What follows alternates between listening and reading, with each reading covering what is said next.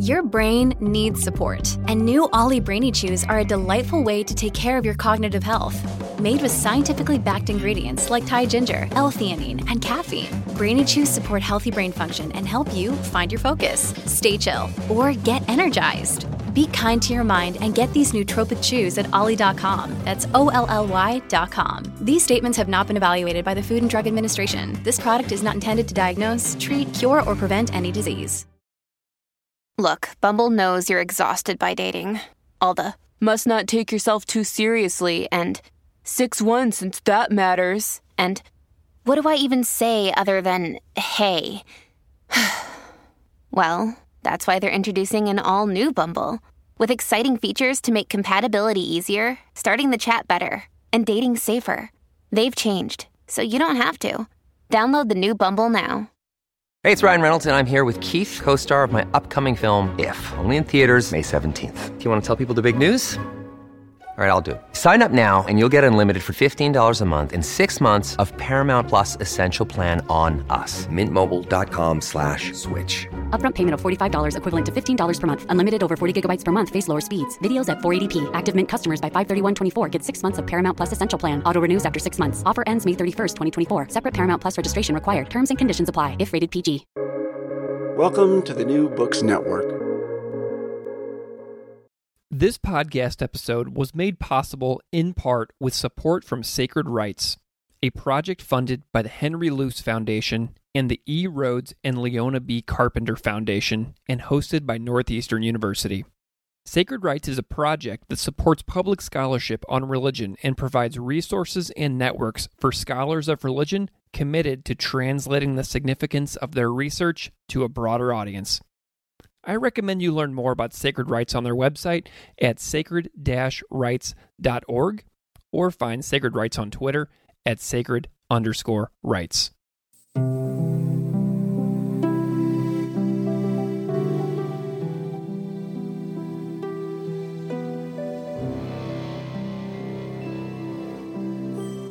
Welcome to Classical Ideas. This is Greg Soden, and this is a podcast where, since 2017, I discuss all things religion with a variety of fantastic scholars, experts, authors, and educators. On this episode, my guest is Dr. Oluwatomisin Oredein, who is currently an assistant professor in Black religious traditions and constructive theology and ethics, and is the director of Black Church Studies at Bright Divinity School in Fort Worth, Texas. Anchored in her American African identity, her scholastic and creative work engages theopoetics, womanist theology and ethics, post-colonial and decolonial thought, and Black theology from an African diasporic perspective. We discuss her book, The Theology of Mercy, Amba, Oduyoye, Ecumenism, Feminism, and Communal Practice from University of Notre Dame Press. And we also discuss her views on why public scholarship matters.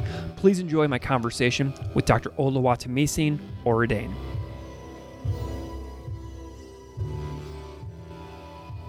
Dr. Oluwatomisin Oredein, welcome to Classical Ideas.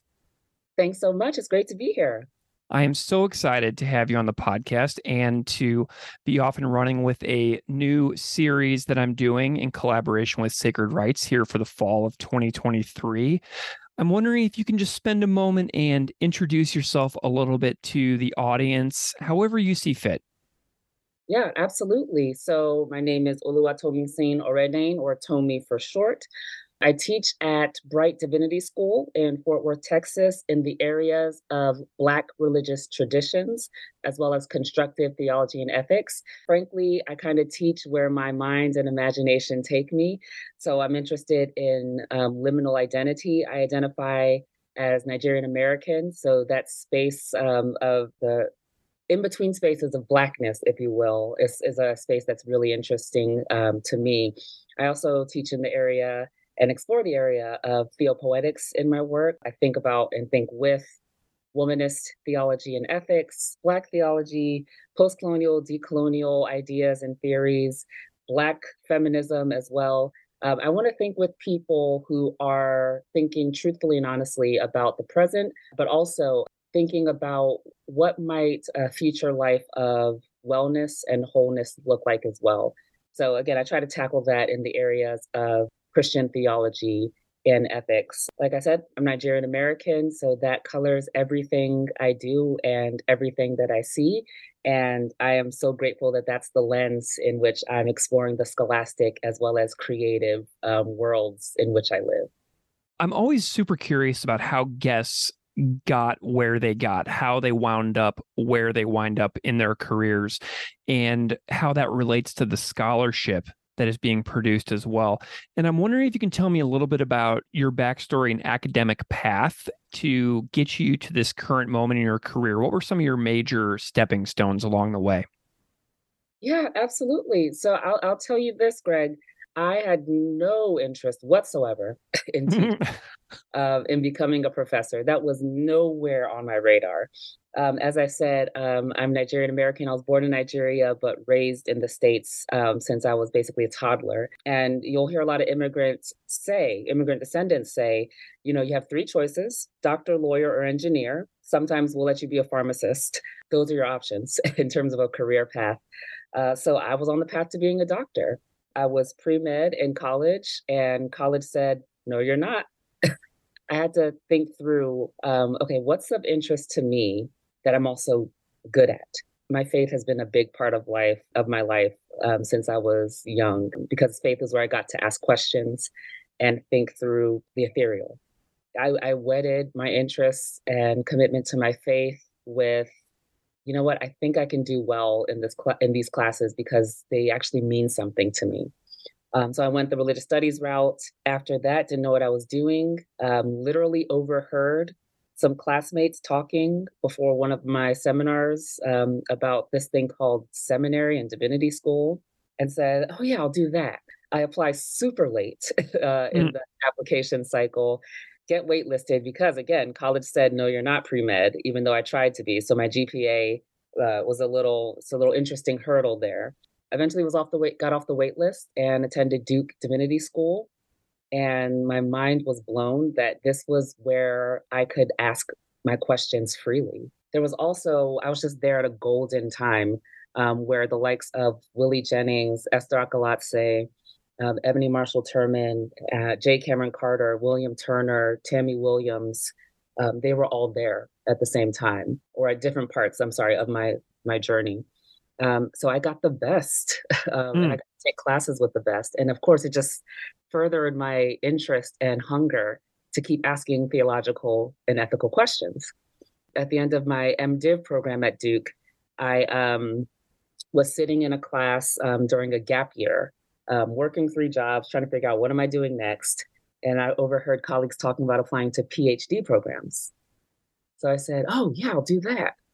So I applied to PhD programs and one THD program. And the THD program was at Duke.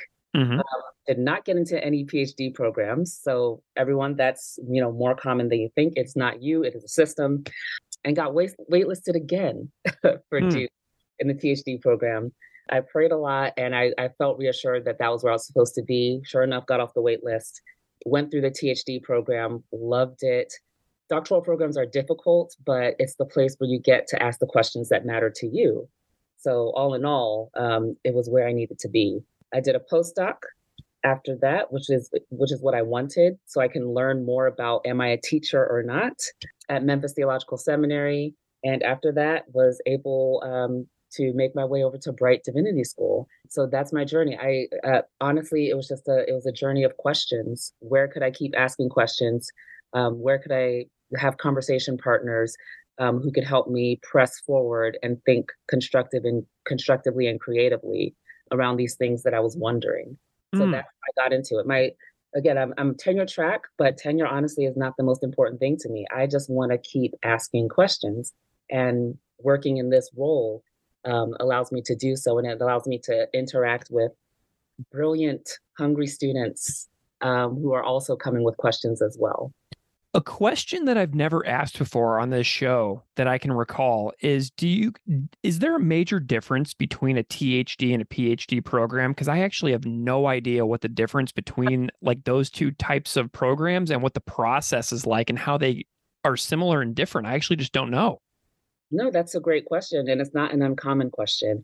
The joke is if you ask a PhD student, they're going to say, "Oh, yeah, the stipend. That's the biggest difference." I mean, well, it is literally a difference. But I was in classes with PhD students. Mhm. We were studying similar things. There's slightly differences in terms of just kind of the programmatic outline and path. But overall, you're taking language classes together, you're taking doctoral classes together, you're studying, you're writing together, you're collaborating together. It honestly depends on the program. I know at Duke, the PhD program is affiliated with the Department of Religious Studies, whereas the PhD program was affiliated with Duke Divinity School. The paths are very similar, to be honest. I think PhD program, you might have one more exam than the PhD program, for example. But the paths are similar. We shared a lot of spaces together. We shared a lot of classes together. It's in many ways a departmental affiliation difference. PhDs, they're going to be a bit more broader. They're going to be interested in the bigger questions around religious studies, whereas a PhD, there's going to be this particular focus with Christianity, Christian theology, etc. Let's talk about some of your work. As of May 2023, you have a brand new book, The Theology of Mercy, Amba, Oduyoye, Ecumenism, Feminism, and Communal Practice from the University of Notre Dame Press. How did you come to be interested in the life of Mercy Amba Oduyoye, and who is she? Yeah. Thank you for that question. I was introduced to the work of Mercy Amba Oduyoye through a mentor at Duke, Esther Akalatse. She's actually at Garrett now. I was trying to ask her, I want to do my own thing around theology and ethics, but I know that I need to know who came before me. She said, "Oh, start with Mercy Oduyoye." I said, "Okay, let me read her stuff." I read her work and was just blown away by the depth with which she writes and thinks, as well as just the volume of content she's put out in the world. I was surprised by the volume of content because I hadn't heard of her. So for Mm. somebody to have been writing 50 plus, 60 plus years, and for me to have not been exposed to her in my, Christian theology courses was mind blowing to me. Mm. Mercy Amba Oduyoye is a Ghanaian African women's theologian who has coined a lot of things, including the term African women's theology. She doesn't necessarily count herself or call herself womanist, even though she has connection and affiliation with womanists. She doesn't call herself Black feminist, even though she's always going to be thinking with these voices as well. She essentially wanted to do Christian theology from the space of being an African woman and was seeing that African male theologians were not in conversation with their women. She was seeing that white feminist theologians, they were in conversation with African women, but only to a certain extent. And of course, white male theologians didn't even know they existed. And Black male theologians, again, they'd cross paths. She just wanted African women to be critical conversation partners when it comes to all things Christian theology. Because even though they're speaking from the space of the African continent, they have things to say about and offer about how we think about God, how we Mm. think about the church, how we think about ecclesial life and theological insight and ideas. So Oduyoye was the first to create spaces where women can meet and gather, African women can meet and gather, and start to manifest these things in the world. And she's still currently alive. I'm showing that she's 89 years old. So is she still doing the work and active in the community? Yeah, she turns 90 next month. She's more so going to be based in Ghana and doing less traveling, even though it was maybe up to 4 years ago, she was still traveling to the US and all over. But she has some established work for girls and women that she does in Ghana that I think she is not the director of, but still peripherally in a leadership role around. So she's always going to be doing something to better her people and her community. But yeah, at the moment, I think she's just kind of in this point in life where she's going to do so from where she is because she's led a life. She's been doing this work since her, early 30s. So she's led a full life where she's kind of given herself to ensure that African women are heard. Tell us a little bit about the layout of the book and kind of like how you've strung it together here. The book is, again, it's just a reflection of, okay, how would I want to hear and learn about and from Oduyoye? I start with her life. I think one thing that we do with any Christian theological figure is we dive into their work. And their work may mention the context from which, an important idea or thought emerges, but we know nothing about their childhood. We know nothing about literally what shaped and formed them, what literally brought them on this path. So I thought it was important to literally start at the beginning with Oduyoye and talk about her birth story, how she grew up, her relationship with the education system as a girl, what political things were happening that shaped her education, that shaped her interests. All these things are feeding into what's ultimately going to become her theological focus. So I start with her life. I talk about her feminist formation because, again, she's among the women in her life and they are teaching her lessons that she takes with her. I also talk through her kind of creative energy around seeing that there's a dearth of space where women can come together and do theological imagining together. So she creates this thing called the Circle of Concerned African Women Theologians. I then kind of think through and think with her around 4 major doctrinal locations: her doctrine of God, Christology, theological anthropology, and ecclesiology. And then towards the end of the book, I say, these are the remaining questions that I at least bring to the conversation. What we in the West need to know about our respective lenses as we try to engage the work of a woman like Mercy Amba Oduyoye. Wonderful. Something that was really interesting to me about this book is the discussion of hybrid religion in Ghana. And I'm wondering if you can tell me a little bit about her journey, finding her way through local cultural practices, but also within a Methodist context. I'm just really curious about the hybrid concepts that you go through in the book. Yeah, the thing about Oduyoye's story is that it's a story that is tainted by colonialism. So a lot of what we are kind of reading is her thinking with, wrestling, pushing back against colonial ideas that make its way and wrestle with her people's respective cultural ideas. So Oduyoye is part of the Akan people, and they are a matrilineal society. So women are deeply important to understanding the essence of who they are. They literally carry their people forward. But they're also just critical members of their community and society. So that's wrestling against this colonial Christian message that asserts this patriarchal, dominant picture of God and of Christ that a lot of Akan men are kind of latching onto. So this is creating tension literally within her culture around who they are. If one adopts this Christian identity, how can it live in concert with the precepts that the Akan people live by? In many ways, we kind of see in the book, in Oduyoye's life, she's actively wrestling with, okay, this is who we say we are, but this is what's happening. And what do I do with that? So we see her actively kind of wrestling, asking questions. Why is it happening this way?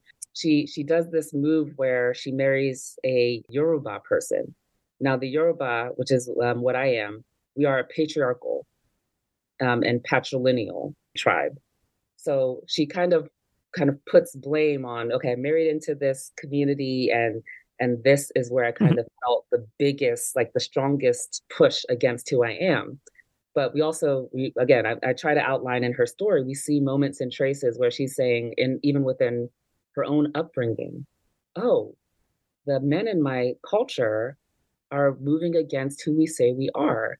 What does God have to say about that? What do I have to say about that as an African woman who believes in this God, who is concerned about all of God's creation, who believes in Jesus, who I believe is aligned with the marginalized and the suffering? She's actively wrestling with that, again, in her respective life story, but also you could see the inner workings of it in her doctrinal conclusions as well. Would you say that like her pointing out these contradictions that she's working within about the divisions of power, but also the being in the matrilineal stuff that you were talking about, would you say that these are some of her, ways that she pushes like ecumenical boundaries in society in her own work? No, absolutely, absolutely. She's literally seeing the state of women, whether it's in her culture, whether it's Christian or not, whether it's in these churches that her parents and that she is a part of and connected to. She's seeing women are not included in ways that are reflective of women's importance within the Christian church. So she joins these ecumenical spaces. Some spaces she's invited into because of just the force of her voice. She gets into these spaces and she says, I need to do something to ensure that women, one, have space to kind of offer their respective theological ideas, but also literally just space for us to be a part of the movement of these ecumenical groups, of the growth, the movement, the evolution of these ecumenical groups. Yeah, so she's in many ways she's a first in many spaces, and when she gets into these spaces, she says, you probably invited me because I'm African, but I'm an African woman, and those two things are joined tightly together. So what's going to make more space within these respective spaces for more people like me? What has been, you mentioned earlier, the circle of concerned African women theologians. What's the impact of that group been? Oh, it's a huge impact. Oduyoye, in many ways, is considered the founder. Back in 1980, or even in the 70s, she started brainstorming.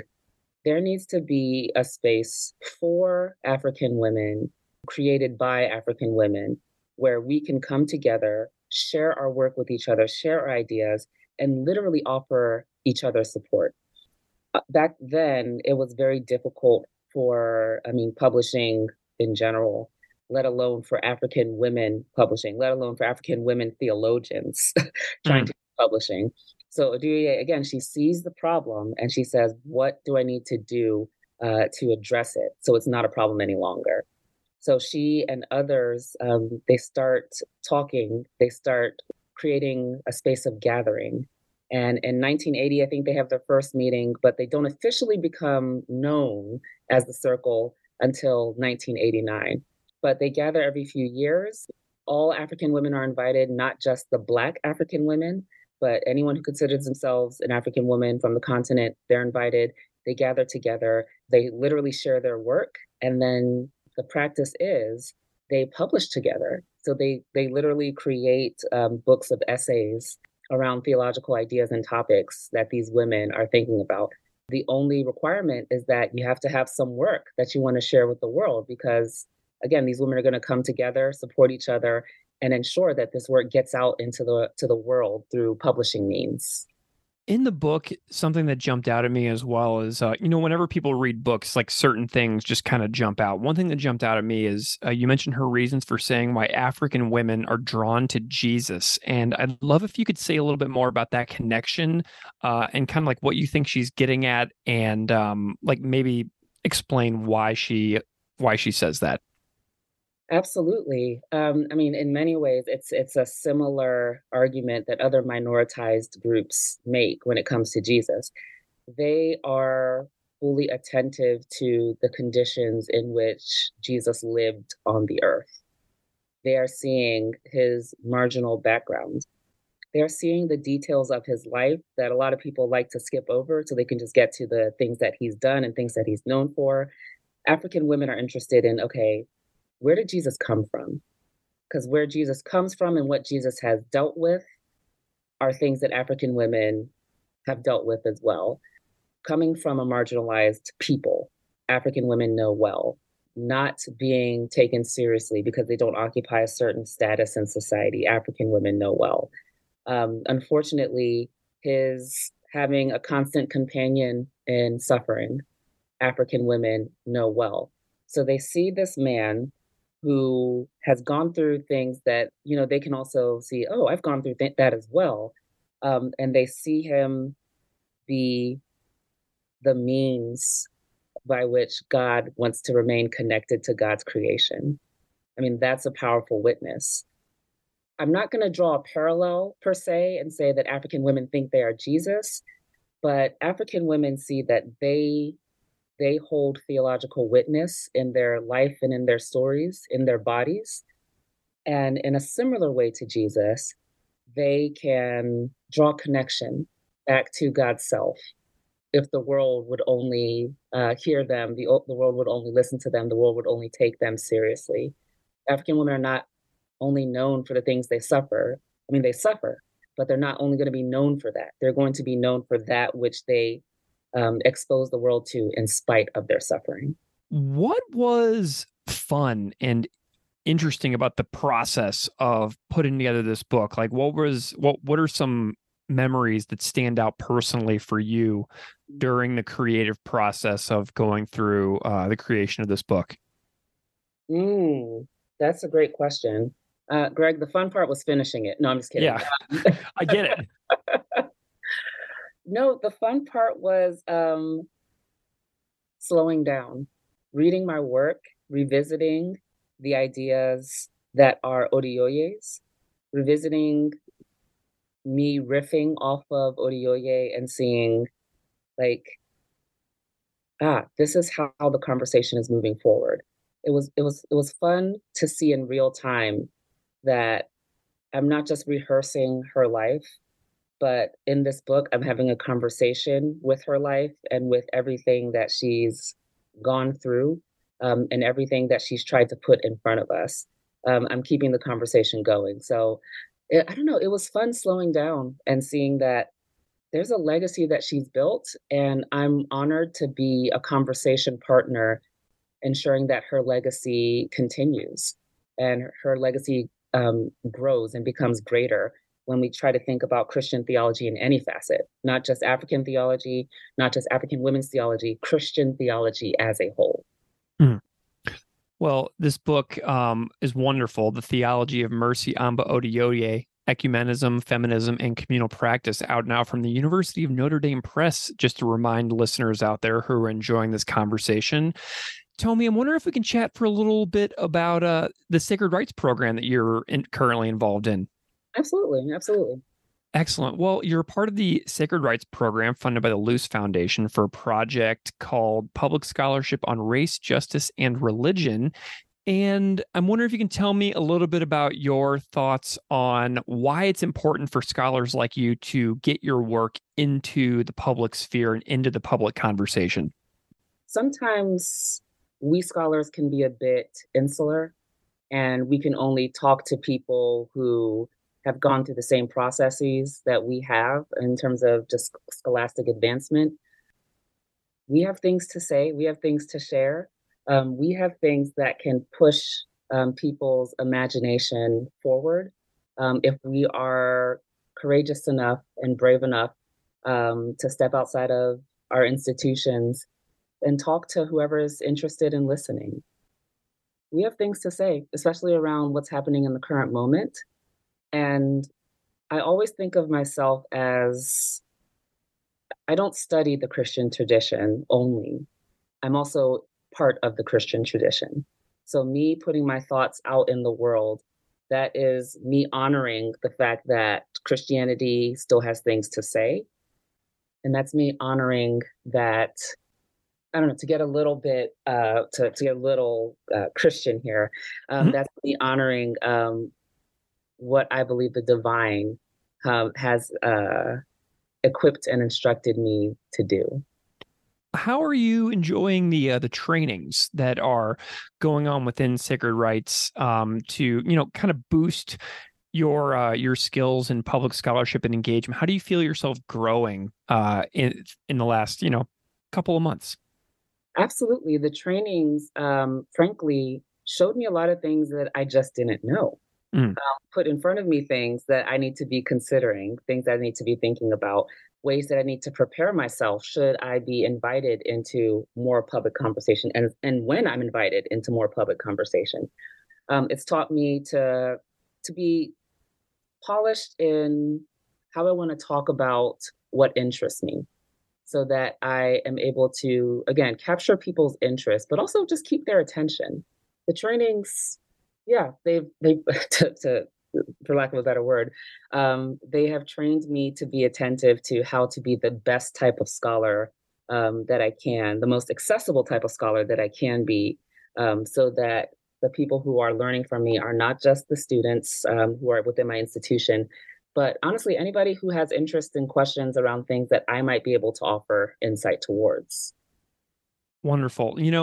And getting involved in the, broader public, talking about challenging things related to religion. Dr. Buchar always talks about how this comes with risks and rewards and responsibilities for the scholar.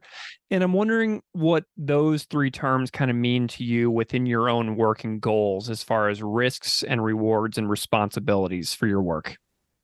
Putting anything out in the world is scary. So Yes. there's always the risk of tension and rejection and dislike and criticism. But again, the rewards are going to outweigh the risk. If people are interested in having deeper conversations around these things, we are going to proliferate these ideas being out in the world.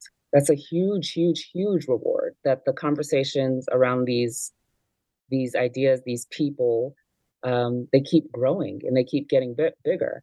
But also just the fact that you might not hear of many Nigerian American theologians. So the fact that I can be a literal demonstration of I'm an African woman putting my voice out in the world around these ideas, again, just increases visibility around voices that people may not have known have something to say around these ideas.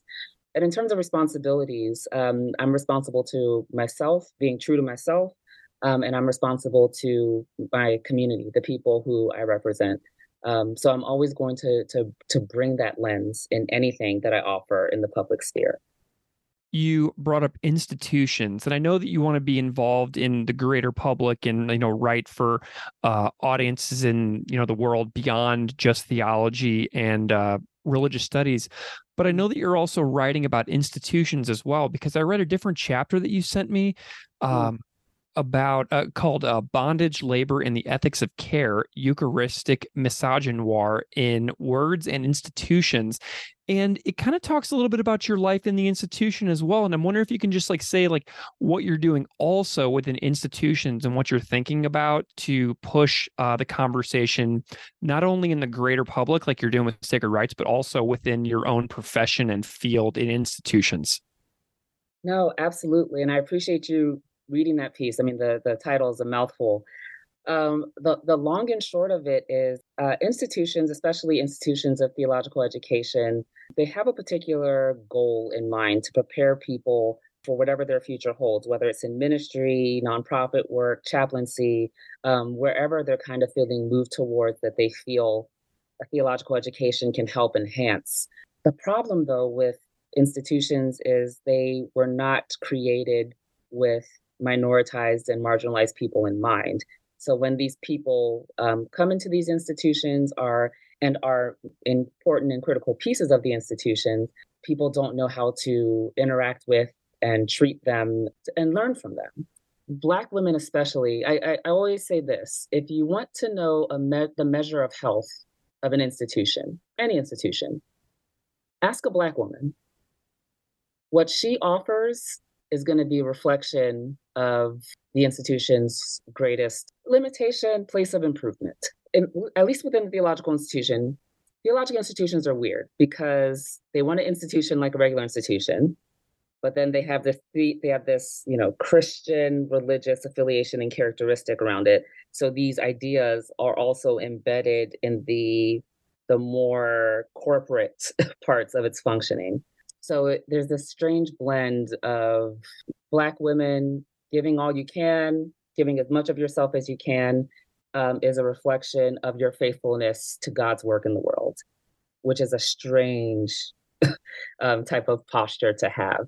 So when I name what's happening within institutions as Eucharistic misogynoir, I literally think through Black women in the Eucharistic movements, Black women being taken they're blessed, they're broken, and they're distributed as a means of upholding the institution, but using Christian language and sacramental ideas to do so. Again, I talk about this strange engagement between theological institutions and Black women. They were not made for Black women. They enjoy using Black women, but they're not a space of wellness and wholeness for Black women. So I am okay with being a voice of truth wherever I am.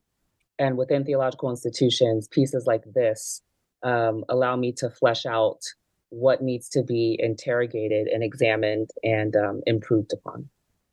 Wonderful. What are some of your goals in your own work for, the next maybe 3 to 5 years? What are you excited about?